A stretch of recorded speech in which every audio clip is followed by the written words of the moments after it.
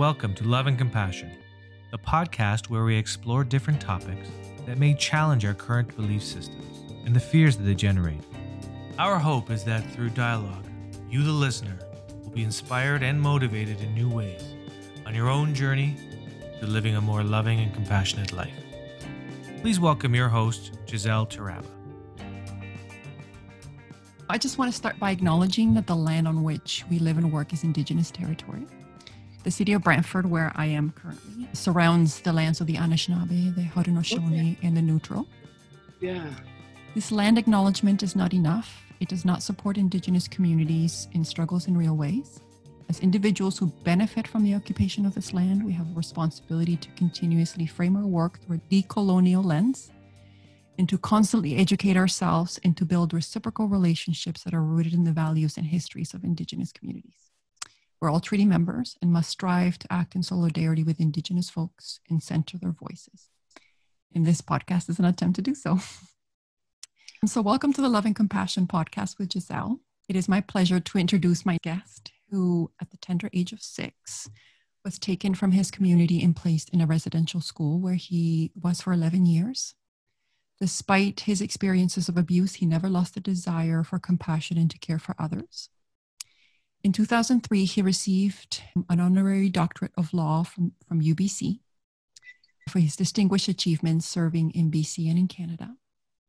In 2012, he was presented with the Diamond Jubilee Medal by the Right Honorable David Johnston, Governor General of Canada, and obviously throughout his life, he's received many awards. Joseph is currently the Ambassador for Reconciliation Canada and the Indian Residential School Survival Society, and as Ambassador for Peace and Reconciliation with the Interreligious and International Federation for World Peace. He has sat with the leaders of South Africa, Israel, Japan, South Korea, Mongolia, and the United States. He's also co-author of Down from the Shimmering Skies, Mask of the Northwest Coast. Please welcome Dr. Chief Robert Joseph. Welcome. Hello, everybody. So you come from, and I'm not going to pronounce it right. Can you say, is it Kawa? Wawaino. Wawaino, yeah. That's the tribe. Yes. Oh, okay. And what does it mean? They belong to the larger group of the Kwakwaka'wakw, a tribe of nations that speak Kwakwawa. So we call ourselves Kwakwaka'wakw. The Gwawaino are a member of that larger group. And Gwawaino means to be situated in northern lands. So our little tribe is in the northern borders of the Kwakwaka'wakw tribe. So we're Gwawaino. Oh, okay.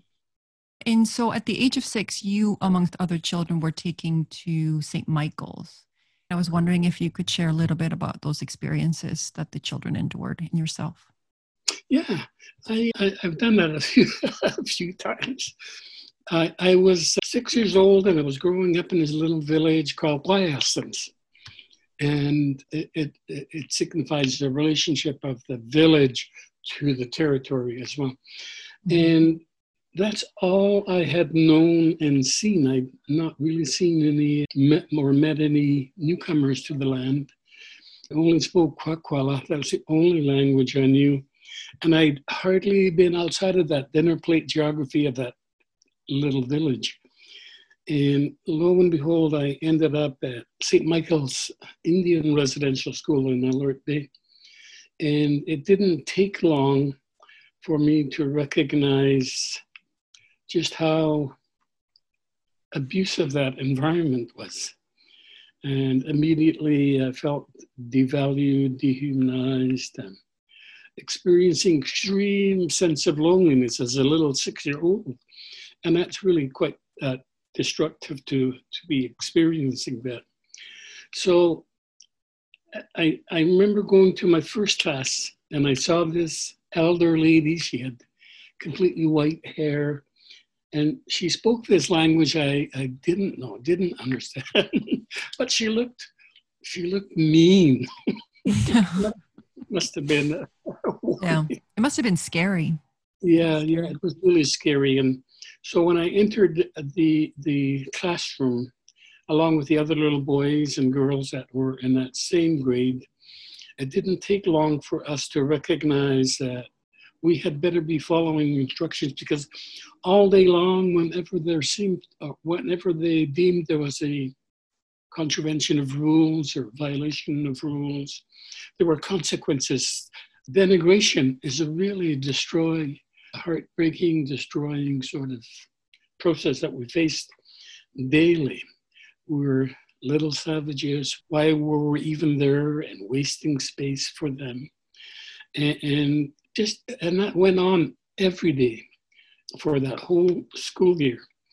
And the consequences were being dragged to a corner, pulled by the ear or by the hair, strapped by ruler, leather, pointers, or made to stand for hours on end in corners.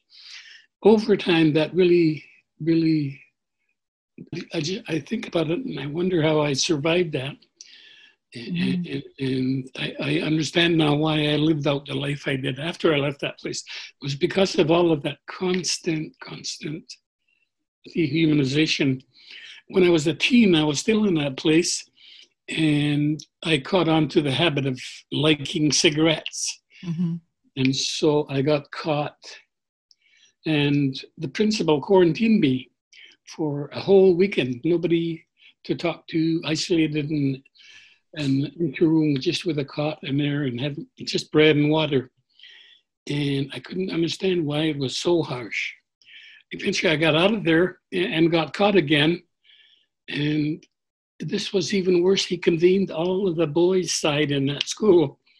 And I had to strip naked in front of all the boys, kneel over a chair, and he lay into me with a leather strap. And that was, the strap itself didn't really hurt, but it sure hurt my feelings. I was so embarrassed and humiliated, you know. And that school, the food was awful.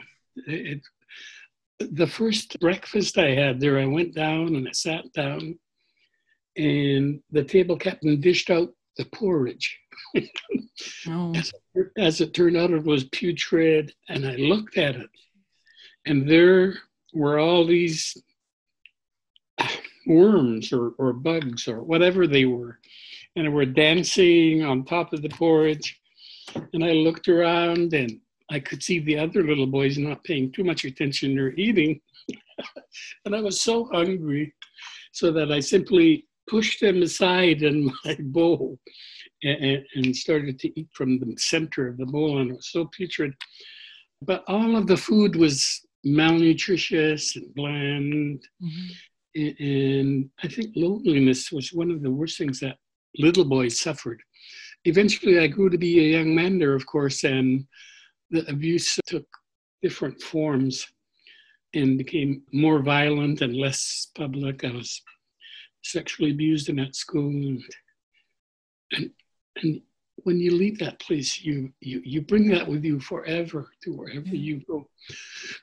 I remember standing on the top of the steps of the entrance to that school, and I had gone out the night before and partied like any young person that graduates. I think they party.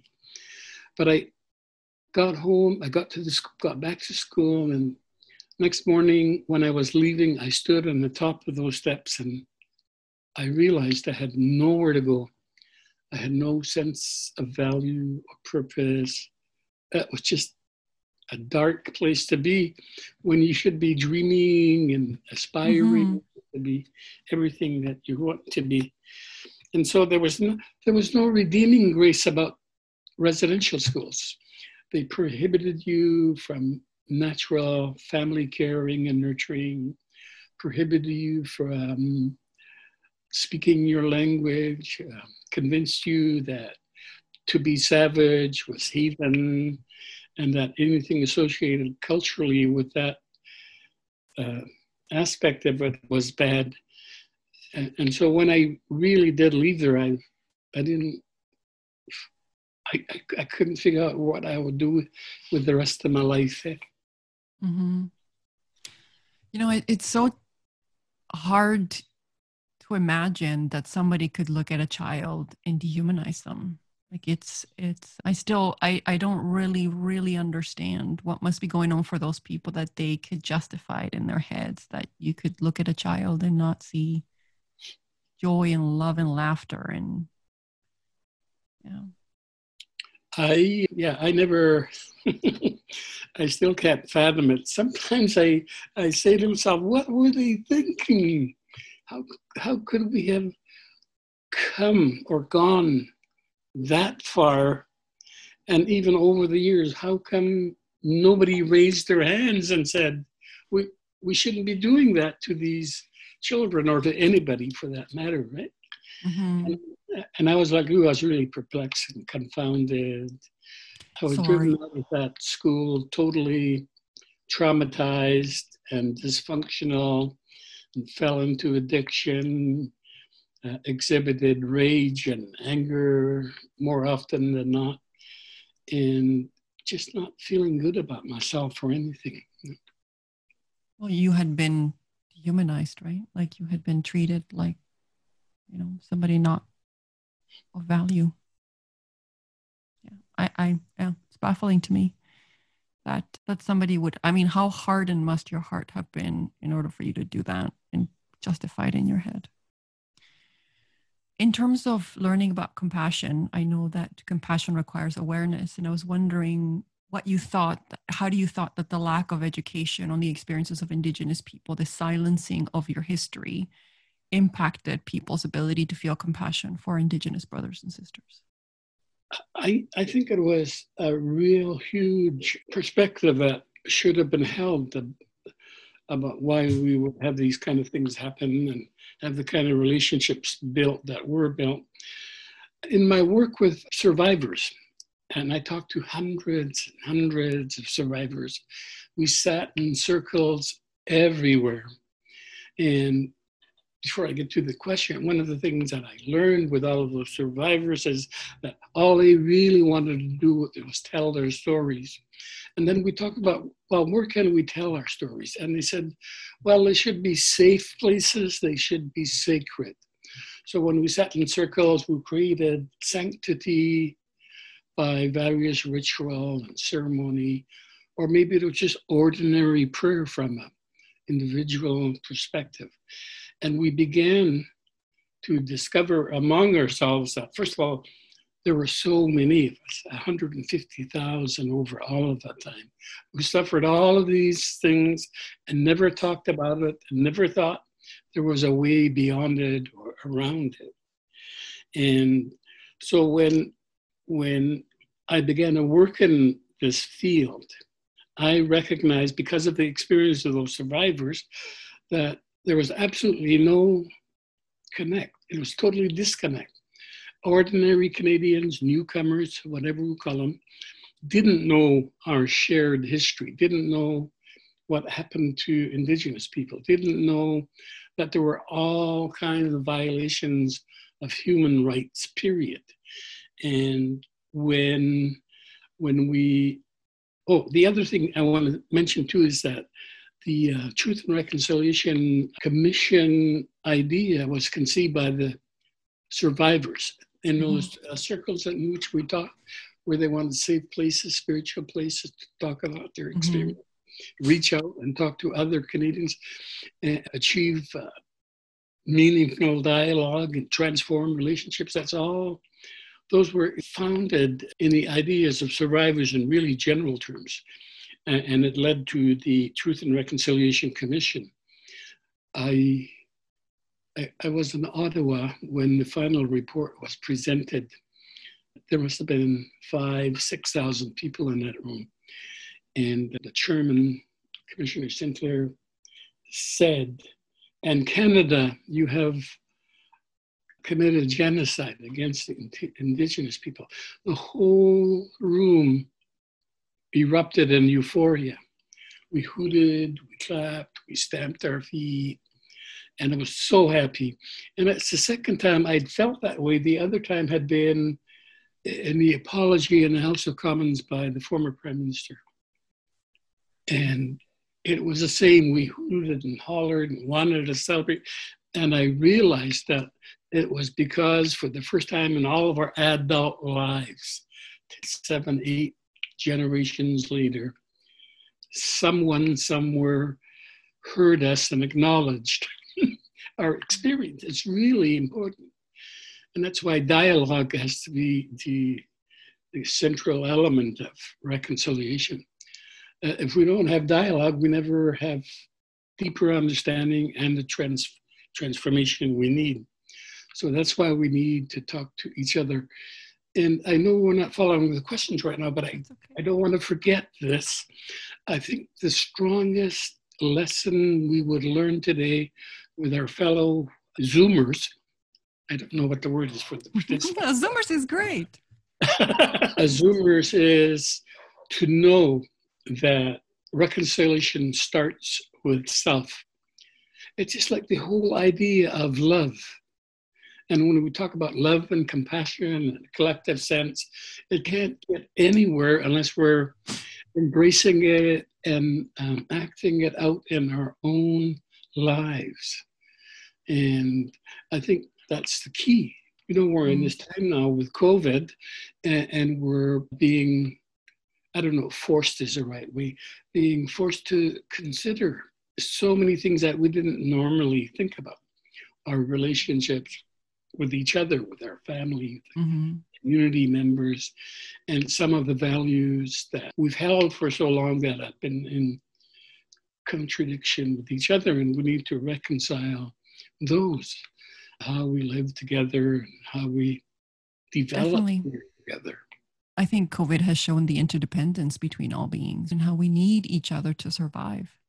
It shows that we're no different from one another, and the needs of the wealthy are the same as the needs of the person who isn't, right? And I think those are key things. And the other thing you mentioned was we're all responsible for reconciliation. I may not have directly been involved in racism, and I'm an immigrant. I wasn't certainly taught about Indigenous history until I was way, way older and started hearing in the newspapers and heard about the stories. But it is my job to help create a better world for all of us, myself included. And, you know, what happened to you wasn't your fault and you didn't deserve it. And I think our consciousness has to be one where we treat each other like we would treat ourselves and like we would treat the most precious person in our lives. And until we do that for each other, I don't think the world is going to change. So. And one of the things I'm really excited about, I had a chance to talk to another person about it the other day, is that when I was a young man and I started out, my first job ever after leaving home was to work with a huge tribe in British Columbia. And I didn't know anything from anything. All I'd ever done was fish and log, but they gave me this title, Community Development Worker. So I went into the community and I sat in my first meeting with the chief and band council. And one day we were sitting around on the council table and the chief said, "What has happened to us? I don't understand."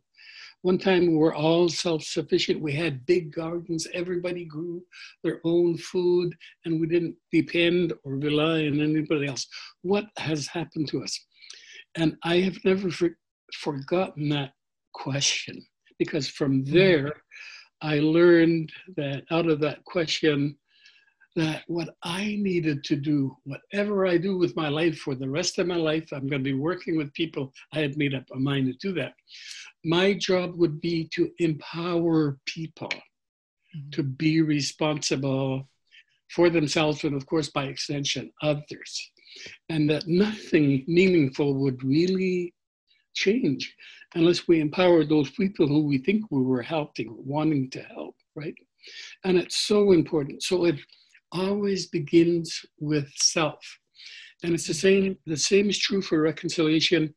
I think that all of us individually need to adopt reconciliation as a core value and then try to find ways in which to live that out every day in simple terms, in complex terms, whatever. But we begin to give meaning to it by action, you know. Oh, yeah, absolutely. And I think in one of the quotes that you had given in the media, you had said that true reconciliation is really about relationships. It's about how you and I can coexist together and still afford each other the respect and dignity. And so I think that's where it begins and starts. If you're saying it starts with us, we have to look at ourselves and say, where am I othering others? Where am I not loving to myself and others? Because I think that's, for so long, we've actually praised people who are the conquerors and the winners and so on. And so I do think, and I was going to ask about what you thought about whether you're starting to see a shift around us understanding that that values like compassion and values like inclusivity and values like love are really the things that are going to save us. I've had the privilege of traveling this country quite a bit, and once in a while out of country to some other country. And I've talked to groups of people everywhere. And we face the same human struggles everywhere. Racism is so pervasive and so powerful, negatively impactful, mm-hmm. that wherever we are, we're going to be living with the sense of injustice, non-inclusivity, all of those things that divide us, right? And as a result of my having traveled and talked to a lot of people, I think I've observed a moment, an aha moment. I don't know if it's pivotal, it's probably pivotal, where in those moments, humanity, people around us have thought a little differently about who we are and what we mean to each other. And so the Truth and Reconciliation Commission came out. That was an important instrument, really important. Mm-hmm. And COVID now, just by accident more than anything, is causing another moment in human history for us to really think about how we need each other. All of us have to be together, pulling together, holding each other up to defeat this thing called COVID-19. And so the answer to the question, I think there's been a shift. We, of course, have a long way to go. Mm-hmm. I think that's normal. I long gave up on the notion that perfection is the goal. We just do the best we can right here, this moment. And if it gets any word of perfection, we're blessed. Mm-hmm. But keep trying, right? And keep digging and being resilient, being creative, being bold, caring and loving. I think I talk a lot about love in all the places I get a chance to speak. And I speak from a place where when I couldn't love myself, I was so broken and ashamed that I can't see myself living without the idea and holding on to it, that I've learned to love myself. Mm-hmm. And we got to do that everywhere, everybody. We mm-hmm. all need to learn to love ourselves. Mm-hmm. It can feel really hard though, right? Yeah. Because of all the messages that you were taught. I mean, the whole purpose was for them to completely destroy the Indigenous way. And so it can be really hard. What helped you move forward on loving yourself? I had, in Native terms, we say vision. I had a vision. Yeah. And others call it epiphany in different languages. I like the word vision. Yeah, I like vision too. And I had a vision. As a result of all of the experience in that residential school and me coming out of it, first of all, I recognized how lonely and alone I felt in that school. And when I grew into adulthood and left that school, I thought, my gosh, if I get married and I have children, I'll never be lonely again. So I got married and had children. It was only that easy. and I worked really hard. I wanted to be normal. I really wanted to be normal. I wanted people's respect and recognition and acknowledgement. I wanted people to know that I belonged to the human race. So when I left the school, I had really good jobs too. I had really good jobs. But I kept being haunted by all these experiences I had in that school. And so even when I had the family and I had my nice home, Campbell River, and good job, I would tend to drink, just start drinking and sort of lose it. So one day I did that. I went and drank, and I got home and my family was gone.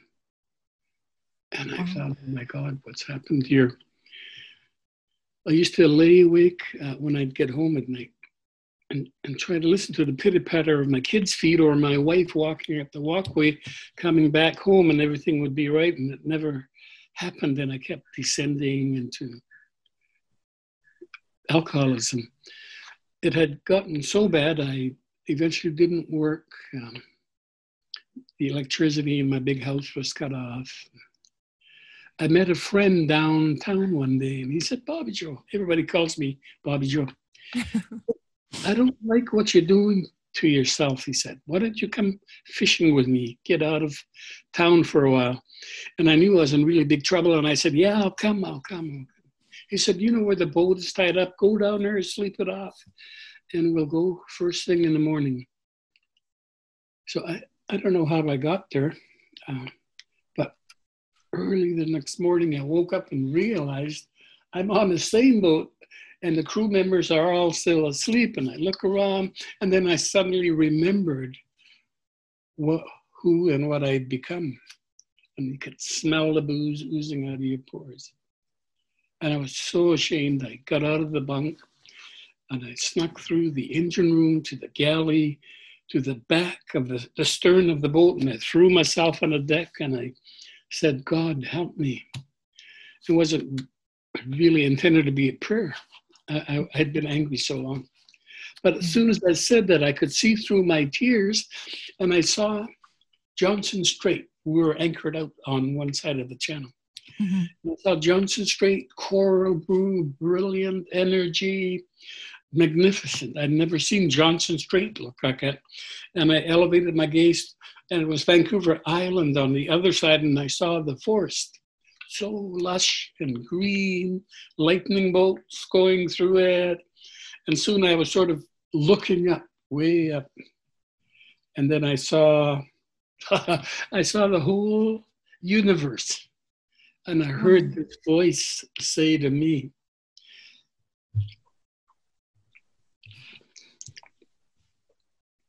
it said, I love you, and you're a part of all of this. And it was from that moment that my life began to change. That somehow I was able to rediscover that I could love myself, if Creator could love me. Yeah. The whole universe loves you. Yeah. And you're a part of it, right? Yeah. So how awesome is that? So that's carried me from that time. It's a while back now. Carried me through all of that and brought me to places and to people and to work that I never dreamed I'd ever be involved in. Mm-hmm. I feel so at peace. I'm going to be 81 years old soon. Oh, you don't look 80. You look yeah. And I'm at peace. I'm at peace with myself. All I'm required to do is my best. Mm-hmm. And because of my experience, I dedicated myself to service a long time ago. I don't think I could do anything else. Mm-hmm. Yeah. And you're doing a lot for Reconciliation Canada. Can you share some of the stuff you're doing? I did lately. Well, COVID restricts everybody, of course. But sure. Leading up to COVID as well, my mobility became challenged. In the last 5 years, I've had a heart attack and colon cancer. Oh, So I'm not as strong as I used to be, right? yeah. So, But you've beat them. You're still here. but I can't crisscross the country like I used to. Mm. When I did, I was spokesperson for Reconciliation Canada. Mm. Actually, before that, I worked with, there were so many parties in Canada that worked hard to try to respond to the legacy of residential schools, and that brought about the formation of Truth and Reconciliation Mm. Commission. And so once that was set, I knew that somehow communities have to engage in that process, Yeah. activate, actualize processes of reconciliation. So while I was just recovering from my cancer, colon cancer, I called my daughter. I phoned her and I said, I want you to come and see me. I was still in the hospital. And I said, there's one thing I want to see. I want you to create a big walk for reconciliation in Vancouver. Mm. If for whatever reason I'm not there, I want you to make sure you do that. And she said, okay, Dad, I'll do it. I'll create the walk. We had 70,000 people Wow. in pouring rain turn out for that. Incredible. And I felt it was such a strong symbolism that might excite other Canadians, right? And I've never thought otherwise. Mm-hmm. I think Canadians, by and large, we never hear from most of them, are good people. They care and are compassionate. However, they have their own windows in which they see life through. And we're now broadening the windows they look through to be more inclusive, right? Yeah. And many of them. By the way, when the Commission released this report shortly after, they did a national poll. 7 out of 10 Canadians wanted to reconcile. In spite of the characterization of genocide, they said, we want to reconcile. And then there was a subsequent national poll, and it said more than 8 out of 10, at 84% to be exact.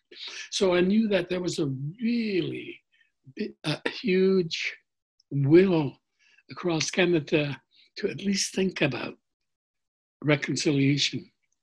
I'm not sure at the moment how far we've come, but I know it's further than we've ever been. Yeah, absolutely. I think people are waking up to the thing you mentioned about the interdependence of all things. I can't be well unless you're well, and you can't be well unless I'm well. Like, our wellness depends on each other. I think that people are starting to wake up to the fact, and COVID has helped, and all of these other instances that are happening has helped. But I think people are starting to realize that it's not just about good wishing. It's not just about saying, oh, I feel bad about your story. It's about saying, okay, I have to commit to making this world better in whichever way that I can, right? Yeah, absolutely. And I believe that incrementally we're taking steps to get there. And I'm like you, I think COVID-19 is going to impact a lot of the way we think about each other after, if there's an after even, right? Yeah, but how we move forward from this moment, right? Yeah. Yeah, for sure. Sorry. No, go ahead. I was going to mention that despite the move towards reconciliation, the government of Canada is still kind of hesitant about moving forward on some of the land claims and on some of the monetary resolutions, especially with Cindy Blackstock around the Indigenous Child Welfare Agencies, or I think they call them something different, Indigenous Wellbeing Societies.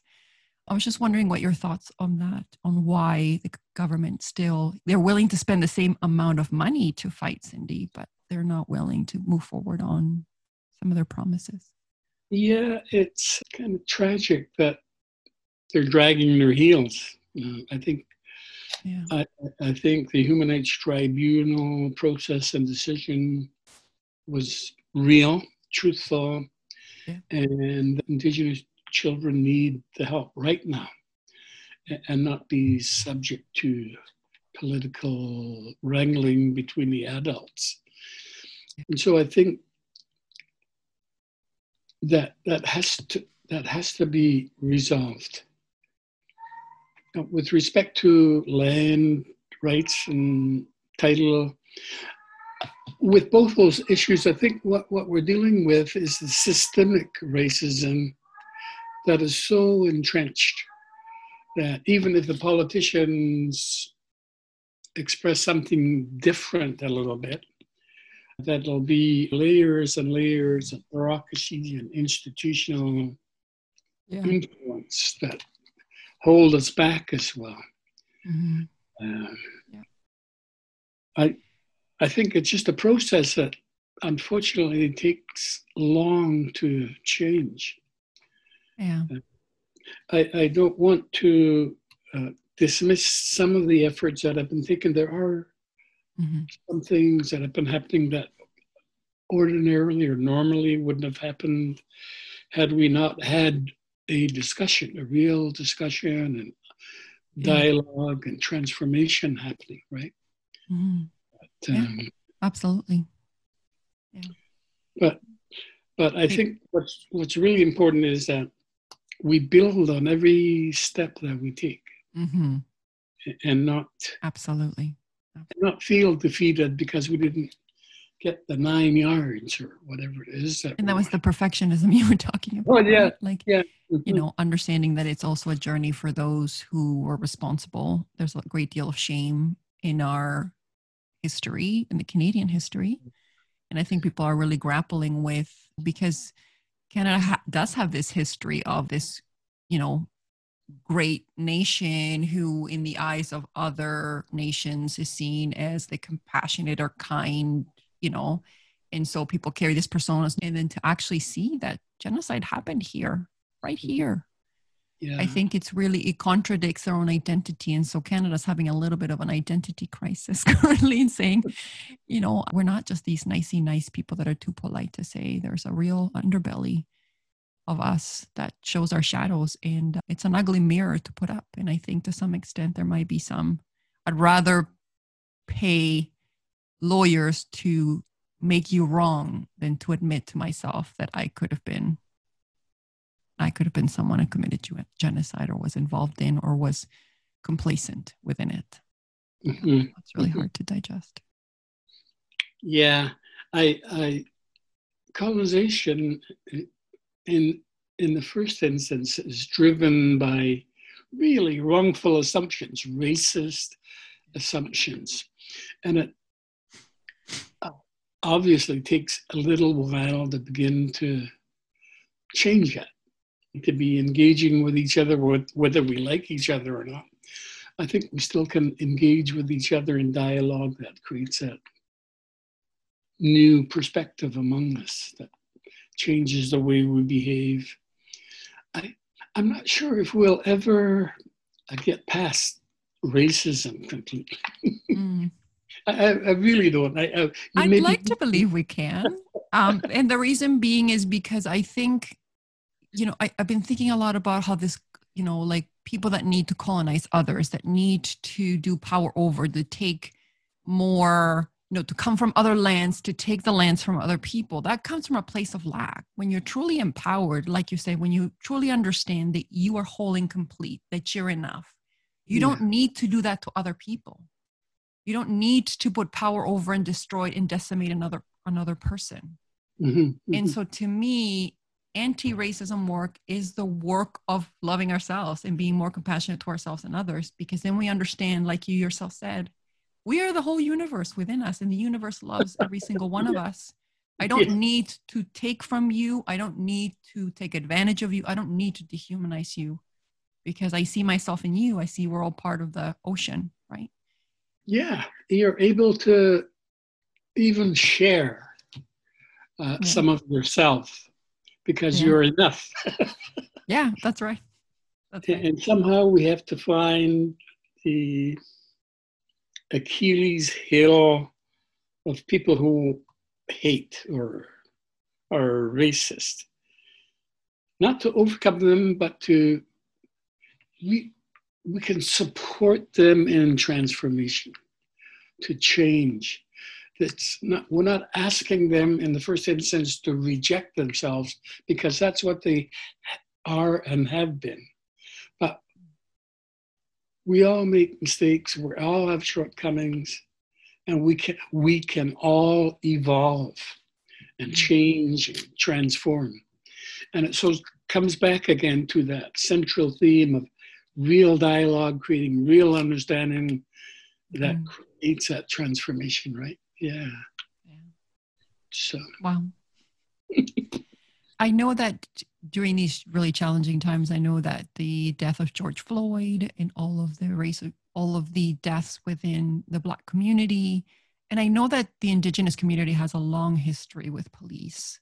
And right now there's this movement to defund police. And even though I love the concept in general in terms of funding preventative services and redirecting those funds, I worry that it's not going to work because our consciousness is right now where we are still afraid of one another and would need those kind of power over systems. So I was wondering what your thoughts were on defunding police. I think you really pinpointed the most important element of a starting place, and it should be where we're still afraid of each other. We don't trust each other. So I think the first step in all of this would be to have an educational process that's funded or supported, where we actually engage with each other, with police forces, other agencies, and have a real dialogue about why we're afraid of each other. And then when we begin to understand what it is that we need to address, then defunding becomes a larger effort at redirecting resources to specific initiatives that change behavior, perspective, attitude, you know. Yeah. But it's almost like the whole process of reconciliation here in Canada. First of all, there has to be and has been some dialogue. And now we're gaining the attention of Canadians, or between us all, and having more dialogue. And what really becomes important then, and I realized after watching all of the process in Canada, that the most important reconciliation starts with self, right? Man, you better be reconciled. It better be your core value, and you better reconcile with your family, maybe your spouse or your sibling, your mom or dad, but none of us live without trauma. So we better find ways to reconcile and build that out, right? Yeah. And I think it's true with Black Lives Matter and the police, and the situation in Canada. That we start with self, and we started our dinner tables with our families. And then maybe we go to town halls, but it's about educating each other about the pitfalls, the downfalls, the harm, the hope, the dream, whatever it is that we piece together from our past that hasn't been ideal.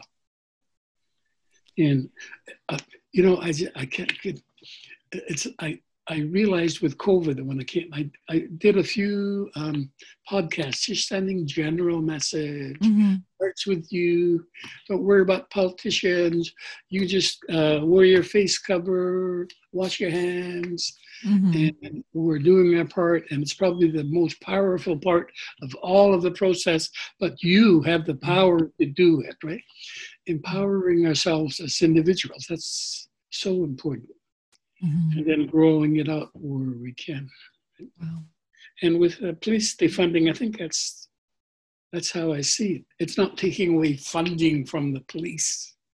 It might be to reallocate some of it, or maybe you find new funding that is overlooked.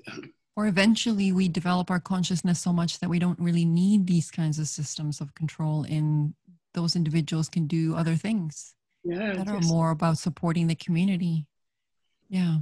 So, and it's so true what you said. That is the starting point. It begins with education, and it begins with us in dialogue. You know, as you were talking, I was thinking, how could we bring police together with these groups? up to start the dialogue. And I said to myself, well, there's going to be a lot of shame and fear. And how do we get past the fear and the shame and all those pieces? How can we make that 1 degree shift forward in being able to make it so that we can have that dialogue? I think once we learn the lasting impact of damaging processes, and we recognize that nothing will get better unless we find a place where we can all agree that maybe we should work together at getting beyond it with respect to the police, RCMP especially, I think, but every police force, we would go to the detachments where they are, wherever their offices are. However, we reach out to them and say, can we have a process here? And some of them do it already, and engage with each other, find ways to engage with each other. Beyond just looking at the public relations part of it. But how do we build that understanding again, right? Yeah, how do we come to a mutual understanding? Usually what happens with the police force is that the highest level commander says, oh, we've got to do something. And then they hire a high-paid consultancy firm or individuals to come and do a workshop and dust their hands and say, we've done it. But where we live and work and play, how do we bring the process down to that level? I agree. It's interesting when I've watched, and I haven't really watched all of the videos. It's too heartbreaking. What I see is fear. I see an enormous amount of fear in those individuals. And when you're in a place of fear, you're not listening. You're not open to engagement. You're only just in survival mode. Yeah. So it is. Yeah. It's survival mode reaction.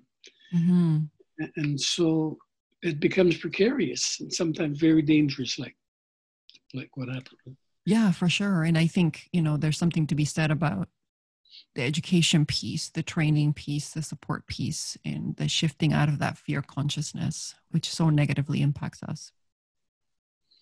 Yeah, and with the Indigenous community, it's so hard because I don't know if there's any agency, including the policing departments, that don't have a real strong bias already, even before they ever even get into the communities, right? And presume things, and there's no ground fertile enough to try to change perceptions of each other. I think it just takes a dialogue again, Yeah, really, for sure. Yeah. You're quoted as saying we are one, that we're all united, we're all part of this larger universe. Yes. I was just wondering how that has helped you kind of have forgiveness, because, if we are one, then I am one with my oppressor. I'm one with the one who hurt me. And so how can that help us with the path towards forgiveness, which can be really, really challenging? Yeah, I think when, just for lack of a better term, the oppressor begins to understand the idea of we are one, that they're going to begin to recognize that no one can afford to harm the other. And so gentler relationships begin to unfold, I think. And just out of, first of all, let me say, in Kwakiutl culture, the notion, and it's true with all the other Indigenous cultures, of course, but I'm just talking about mine. Of all the things I ever heard my granny or some of the chiefs in my community talk about were the idea that we are just one, even with the animals. So when I look at our culture and I see all of the ceremony and tradition that we've developed to honor other components of creation, it's embedded in us that we are really one with the bears and the fish. When I used to watch my granny feed the ancestors, and we had a little pot-belly stove, she'd put food in there, that we still were one with the spirit world. We begin to get it. that what happens to one happens to the other, like you said. It could be human beings, could be animals, or it could be between us, human beings and animals, or just being respectful of any element of our reality, you know. Mm-hmm. And we need to embrace the idea that we're interconnected, so interconnected. Yeah. And that if we are, then it should be balanced and be in harmony and peace, right? Yeah, and thank you for mentioning that, because I was going to say, I've tried to learn a little bit about Indigenous culture, and one of the things I learned about it was about the circle of well-being that includes physical, mental, spiritual, and social. Is that right? Emotional. Yeah. Emotional, thank you. And so when I was looking at my life, I had realized that I had focused all my attention on the cognitive and on the physical, and not enough on the emotional and the spiritual. And when I started doing that, I found more balance within my life. Yeah. I'm wondering how you think right now as human beings that we're out of balance. Yeah, I think our contemporary society, has been so driven by achievement of status and wealth, position, that we've done it at the expense of our emotional and spiritual well-being. And that the things we've bought into are so competitive that we lost sight of the interest of other things, other people, other elements of our own life existence. And that's why they're really simple words in culture, like interconnectedness and balance, go hand in hand. And if it doesn't, forget about even talking about it, right? Mm-hmm. We've got to make an effort at making sure that there is a connection between those elements of ourself that are spiritual, emotional, physical. Mm-hmm. And one of the best ways, different cultures have different ways of actualizing and breathing life into that idea, is through prayer and ceremony. The most famous ones are smudge or that. For me, living in a urban city, being as old as I am now, and not being as connected as I used to be, my own quiet prayers I have to depend on. Mm-hmm. And the first thing I do every morning is I plant my foot beside my bed on the floor, and I sit there and I wait to balance my body out a little bit, and then I just move into prayer after that. And it's so ritualistic now. I can't believe, because I used to hate ritualistic as not being authentic. Yeah. Yeah. And I do the same thing. You found comfort in that. Yeah. I do the same thing at night, and it's good. Mm-hmm. And then, of course, we have all these technology that allows us to see people and things from afar. And I still watch a young Indigenous people practicing culture in different ways, the best they can through technology. And I think, my God, they're adaptive. I'm so proud of them. Mm-hmm. Absolutely. And it's so interesting, because one of the questions I had was, but the resiliency of Indigenous people, I mean, in their ability to adapt and to be able to, despite everything that happened, I mean, how do you destroy a people? You take their children and you take their culture. And despite that, there's a resiliency, there's like a power. And so I was just wondering if you talk a little bit about that. Yeah, you're right. I watch the news and I know people, Indigenous people, and I know of some of their experiences. I know of the collective experience. And we have been through so much. And it mirrors in a small way my own life, going to this residential school, battling and struggling with dysfunction, anger and rage. But there was always something inside of me that said, don't quit, don't surrender, don't throw your hands up. It's not over. And somewhere along the way there's a rainbow, and you got to find that rainbow. So learn how to get up every time. Mm-hmm. Learn how to have faith and hope. I think that's really key, the faith and the hope. Yeah. It says, even if you don't know for sure, but you have this faith and hope, that means you got to keep trying until you find out. Maybe it's little by little or incremental, and the solution or the answer is somewhere in there. And maybe it's going to happen in little steps right now, or maybe it's going to take a while. And so you do everything that you can in your power to hold on. I think that's what I did. I held on to the idea that somewhere there's got to be something better. Yeah, absolutely. And I was thinking about the missing and murdered Indigenous women and all the women at home in our villages, especially. And they are so resilient. Yeah. They have to deal with all of the violence, the isolation. And our men, of course, are the chiefs. They can go out and have high profile positions, and be busy changing the world. And you have our women at home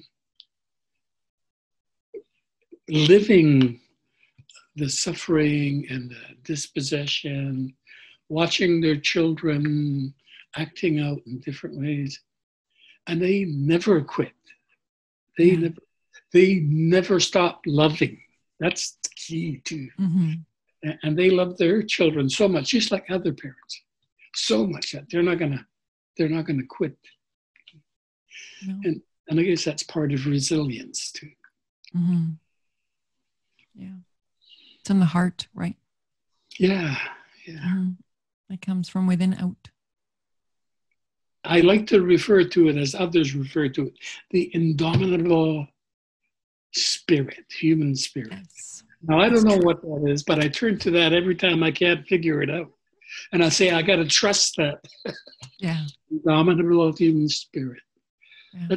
That's what I do, really. Even if I don't understand what that means exactly. It's an anchor hold. Sometimes in our lives it gets so tough that you need an anchor hold somewhere. Just to hold on. Yeah. Yeah. I do believe that we're more than just this bag of bones, right? And muscles. Yeah. Yeah. I've had too many experiences where I felt guided, and to just think that we're just kind of living in a random universe. And my hope is that love and compassion will be the ultimate, how we ultimate practice, that we're all going to make that commitment, hopefully. Yeah. So you've worked with a number of international leaders working on peace in the world. I was just wondering about some of the lessons you've learned, some of the things you've learned in working with international leaders, and some of the universal struggles, I guess we would see. You mentioned one with racism. I wonder if there's others. Yeah, I think it's really important to point out, from my experience at least, that all of the struggles we have where we live right now at home are the same struggles on the international level of human misunderstanding, resulting in brutality sometimes and brokenness. And it remains there unless they have dialogue, unless we create international forums where people can talk to each other, learn from each other. And it's like being in a home. You got to really first take care of yourself, and then you take care of the family, then it's the community, then it's the nation, and then it's our human family. And one of the really important things that I discovered was, and I didn't always know, I heard the term lots, that we have a common humanity. I thought, what the hell does that mean? What's common humanity? They use that term a lot in compassion. Yeah. Because it helps you understand that everyone suffers. So I suffer at some point, you suffer at some point, and our mutual suffering helps us acquire common humanity. That's what, at least that's what I've heard. And I think that's what we need to learn, that we are all one, no matter where we are, no matter who we are, no matter if we're on a national platform or a guy in a basement like I am, living out my life and still dreaming and hoping of better things, not only for myself, but everybody. I really believe in the notion of everybody. And the more of us do that, the more we're going to find some solutions, I think. We have so much in common, people, whether they're brown or black or green or white. We can find more about us that's common than those things that divide us, if we really wanted to, or if we made, or if we had the dialogue that's so essential to coexistence. I agree. I'm probably going to ask a very awkward question, but you had mentioned smudging earlier. And I think that, I've been involved with smudging. I really like smudging as well, but I always worry about the cultural appropriation piece. And so where's the fine line? Like, where are you honoring the culture of another, of a fellow brother and sister, and where are you overstepping, I guess? Because I know people want to learn and want to practice, but there's this whole bunch of fear right now in terms of, I don't want to be disrespectful at the same time. And so I was just wondering if you could provide some guidance on how we could do that in a more respectful way. What I think is really important about all of that, when we think about appropriation or stealing one's cultural knowledge, or I forget the other terms for that. I think it's all about relationships. If you have no relationship with any Indigenous person, you have no right to use any. Makes sense. Yeah, it makes sense. But if you have developed a meaningful relationship and it's real, and you hold each other up from both sides of the relationship, and you're granted grace to be able to practice part of that culture, then I think that's cool.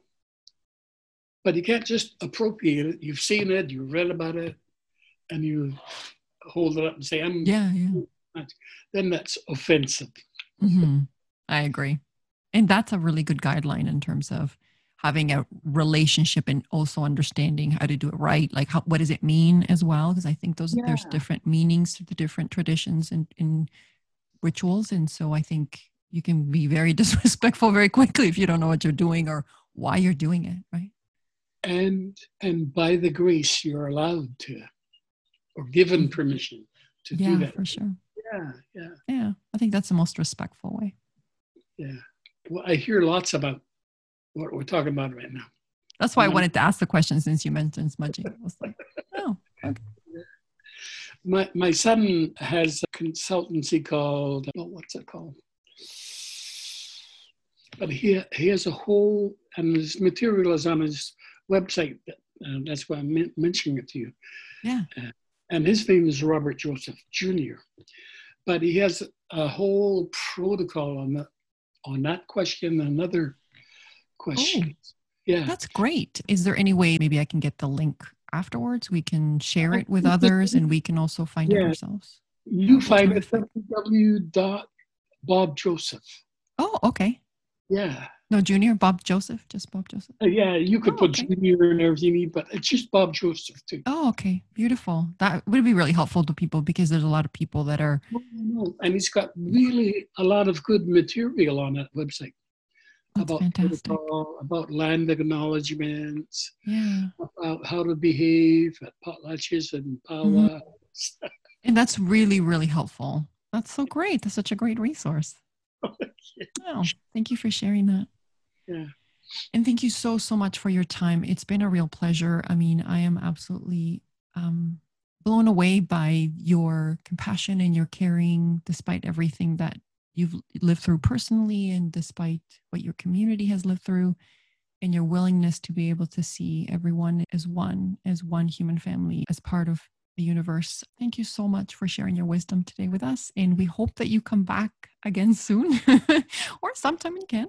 I want everyone to check out Reconciliation Canada and please donate to this fantastic work.